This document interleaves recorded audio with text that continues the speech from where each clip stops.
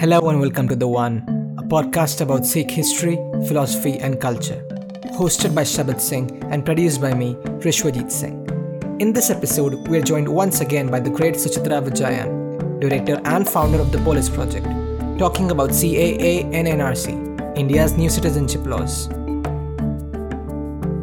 These laws offer accelerated citizenship for specific minorities from specific countries, something which might end up fracturing the quote-unquote secular nature of the Indian democracy and open the doors to the establishment of a theocracy, an idea that underpins the actions of India's ruling party, the BJP. Shabad had a great interview with Suchitra, but due to some technical issues, only about 20 minutes of it were properly recorded. I'll come back at the 20-minute mark and give you an update on the situation in India. As always, if you want to support the show, go to patreon.com/theonepodcast. That's patreon.com/THEONE podcast. Now, on with the show. Suchitra Vijayan, welcome once again, returning champion to The One. Thanks for having me. So you're on today. We want to talk to you about recent events unfolding over the last few months, and in India around the NRC and the CAA, which are two citizenship, they're related policies that have recently come into action that are creating a lot of unrest in India. And maybe you can give us a little bit of background about what each of these policies are and what they've done in effect since being enacted. Right. I think what we really have to think about or talk about is there are a series of laws, and we really need to not look at them individually. They're problematic individually, but you have to look at them within a universe of laws. In this case, it's the CAA, which is the Citizenship Amendment Act, and then the NRC, which is the National Register of Citizens. There's also one more, which is the NPR, which is the National Population Register. So let's start with CAA because most of these protests that have kicked off have happened because of CAA. So what does CAA do? So CAA allows for immigrants from certain communities from Pakistan, Bangladesh, and Afghanistan to acquire Indian citizenship. And the way the law has been pitched is that these are for specifically persecuted communities.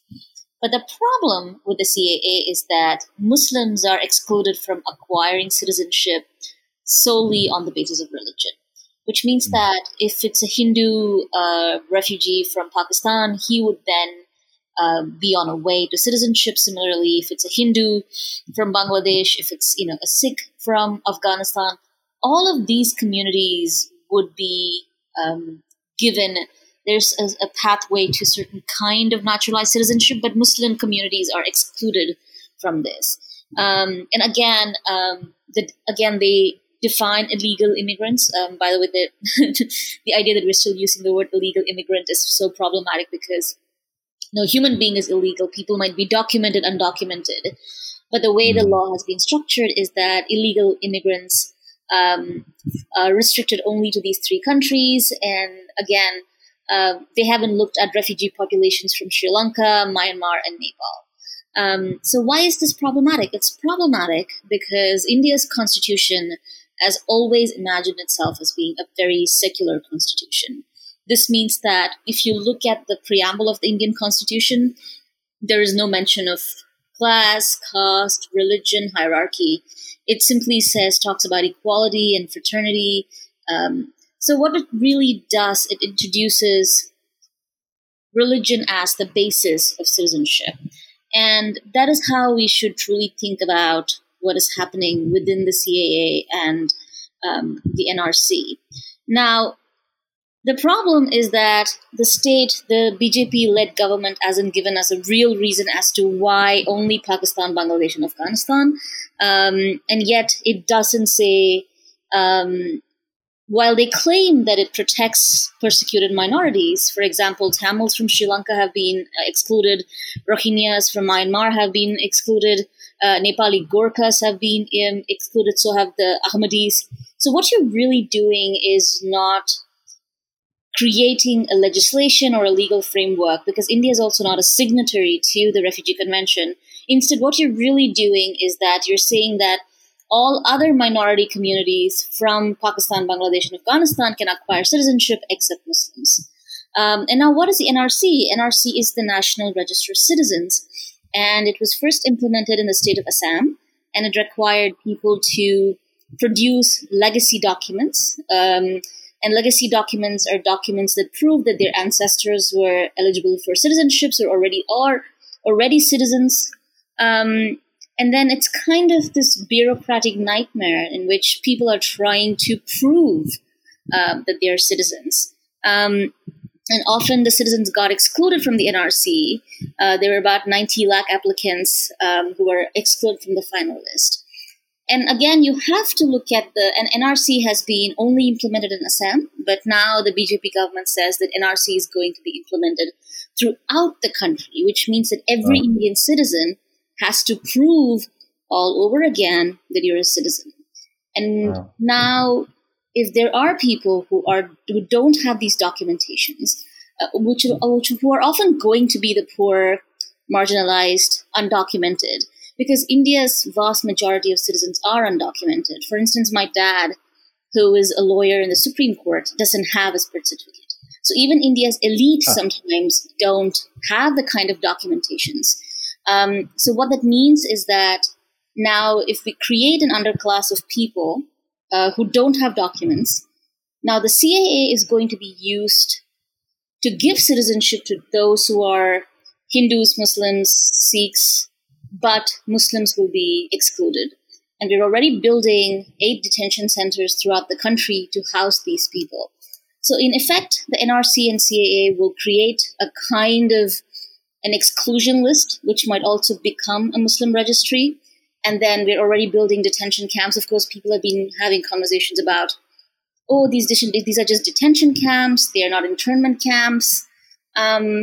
But yeah, at this point in time, I don't think there's a difference. I have been to detention camps in Assam in 2018. And trust me, I don't think there's a huge difference between detention camps and internment camps at this point in time. So the registry or the process that's happening right now, where it appears that people are rushing to find whatever documentation they do have. Mm-hmm. And then those who have no documentation, such as your father, who even sits on the Supreme Court. So what happens to those folks who may be undocumented or lacking documentation? What happens to them if they are like somebody like your father, or let's say kind of an average person in India who is not Muslim and who just was born in India, their family's been there for however long. What happens to them? I think this is when India's class and caste and privilege really comes into play. My grandfather was domiciled in India when India was a British colony. My dad was born in the 1950s. So even if he doesn't have documentation, as an upper class male who's already reasonably well connected, he is going to be fine. Nobody's going to do anything with him. I think the communities that we really have to worry about are the ones who are, of course, Muslim communities are ones that we have to worry about, because we have to see this as the project of excluding Muslims.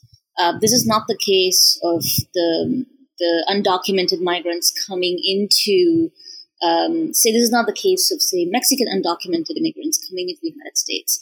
This is a process that is wholly different, because Muslims are not undocumented immigrants to India. They're part of the Indian fabric. They're part of the nation's history. And you are trying to exclude them from what the nation state is. So yes, I think the communities most affected by it are going to be the marginalized ones. And within that, you're going to see double marginalization for Muslims. You're going to see that with Dalit communities. Often Dalit communities are the ones who don't have access to land. In India, because of the British colonial system, if you were a landowner, then access to land then gives you title documents. Production of documents then becomes possible. And then, of course, women, all of these exercises are deeply anti-women and children because women often are erased in the process of migration. Women change their names, they move. So that's definitely a group that one has to look into. And in terms of documentation, what's really, you see multiple threads happening. In one place, there are people who do not have the documents. They've lost the documents, they don't have access to it. On the other hand, there are communities that do have documents. And because a big part of all of this is going to be outsourced to the local bureaucracy, you're going to give the local bureaucrat immense power to accept or not accept this document. So, for example, Kalyani Ramnath, a legal scholar of South Asia, has this thing where she did a lot of work in citizenship laws in Sri Lanka, where she found that it's not that those who were trying to prove their citizenship did not have documents. It's just that the court actually did not believe these documents. And they were like, why were you having these documents from 25 years ago? So you must have planned for it for a really long time. So I think there's, the bureaucracy, how bureaucracy treats someone who comes from a certain class, caste, privilege. I think these are all things that are going to play out. And also you have the country's Adivasi populations that live in forests that don't have documentation in real sense. Right. So what we're really looking for is a bureaucratic process that is going to deeply fragment the country, and it's going to push people to a point of absolute documentation nightmare. And so this opens up all kinds of abuses, because it seems to me that this almost codifies caste class, religious prejudice, because it creates a basis. As you said, folks who are marginalized will have less opportunity to have access to documents. Those people are marginalized because of the existing kind of caste and social structure of India. And so now there's like there's a law that's been built that almost codifies it without necessarily naming it. So now you have almost like the ability to, makes me think of Salem witch trials, where people in communities who don't like their neighbors might say, these people aren't documented, or they're, I don't know if this is outlandish, but secret Muslims, or things like that. I know their real story, and you can whip up a kind of froth against someone and take their land or take their whatever they have going on. So it can weaponize, I guess, the majority against the minority or the perceived minority.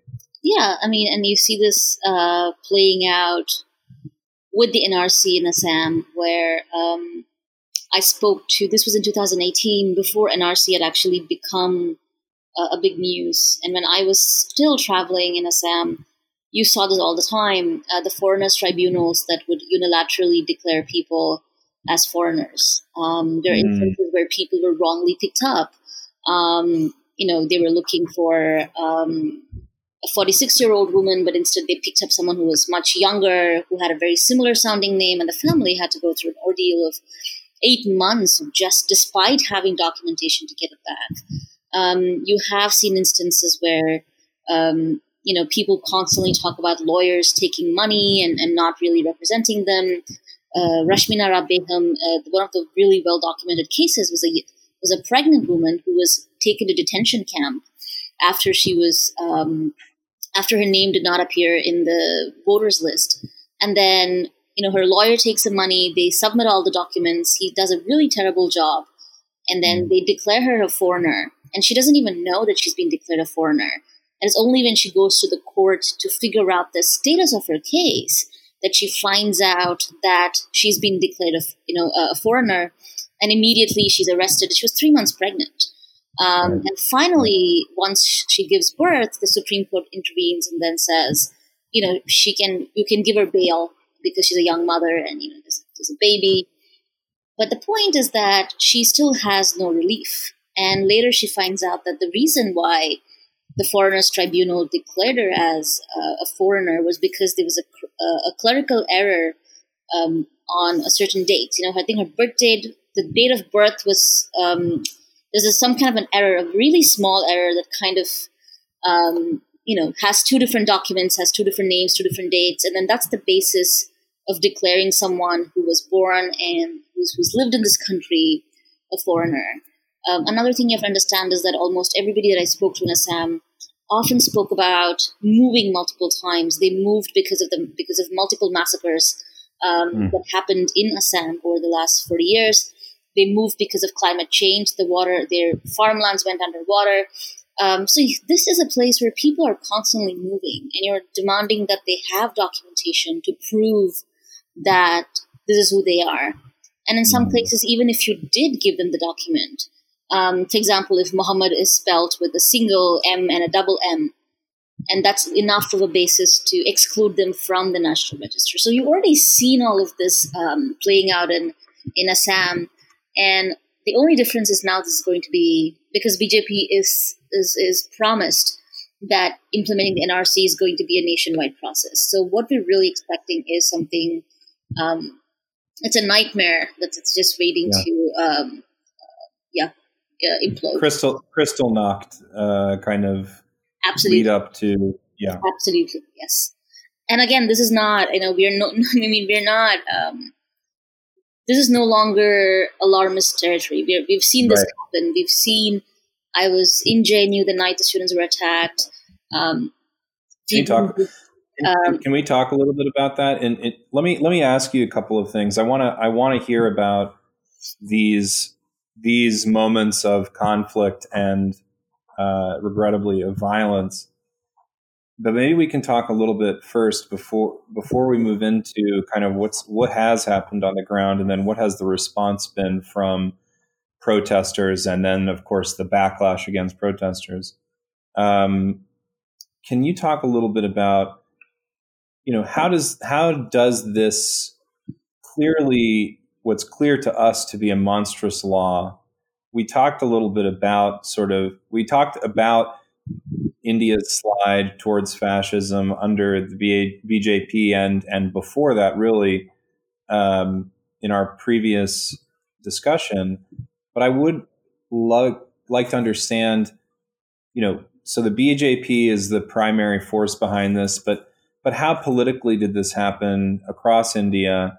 And what is the kind of public-facing official narrative for this action, and what do you see as the actual motivations, structural motivations, political motivations behind it, and of course ideological, and how those go together? Right. For me, BJP is the most. It is the most virulent part of this ideology of hate. But it didn't start with BJP being, coming to power. BJP has been working on this for a really long time. And in some ways, I think we also have to place it within the larger history of Congress's failure to actually be completely committed to ideas of secularism, ideas of justice and equality, and what happens in the aftermath of violence.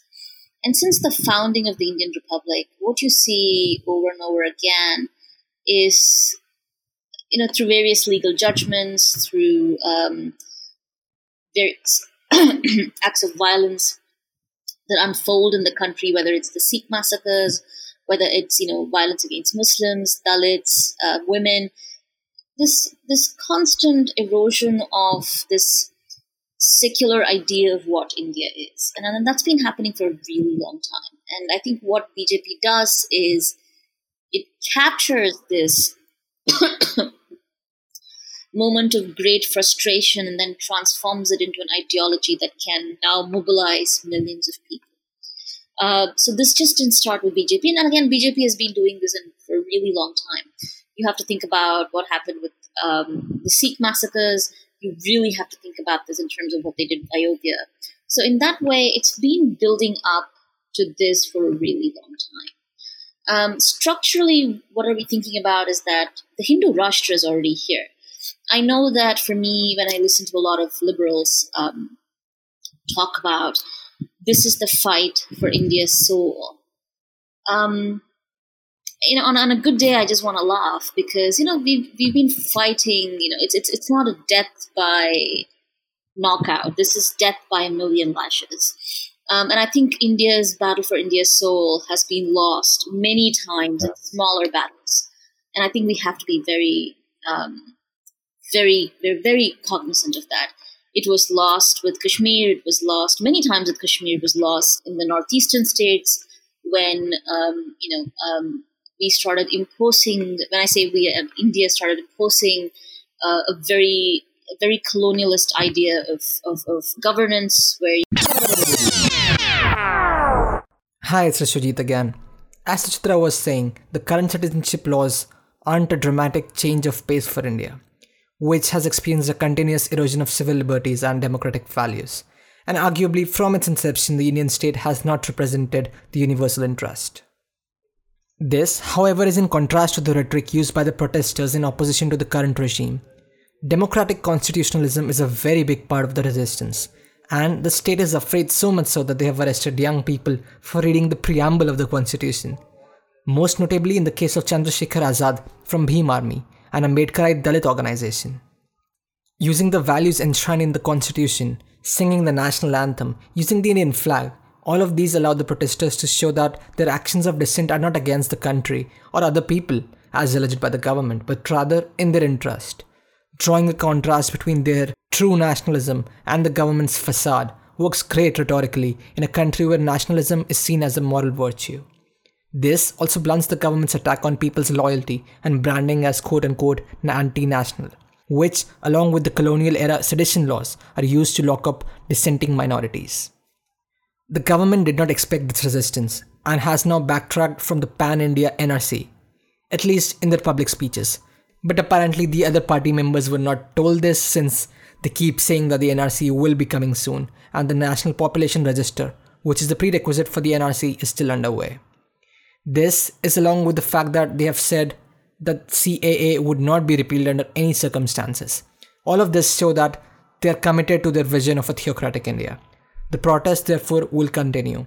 We are in complete solidarity with protesters all across the country fighting for a truly secular India and against the fascist forces. There's a very popular string of arguments coming from liberals who do not see systemic issues and limit their analysis to individuals. If you want to learn what that is, the problems with such a narrow framework, and the history of RSS in India, check out my video on YouTube at Left Click TV. You can also find the link to the video in the description. Thanks to Suchitra for coming on once again. You can find her at Suchitra V on Twitter and the Polis Project at Polis_project. Finally, you can find the show at The One Pod. Thanks for listening. I leave you with the sound of protesters in India singing Fez's poetry.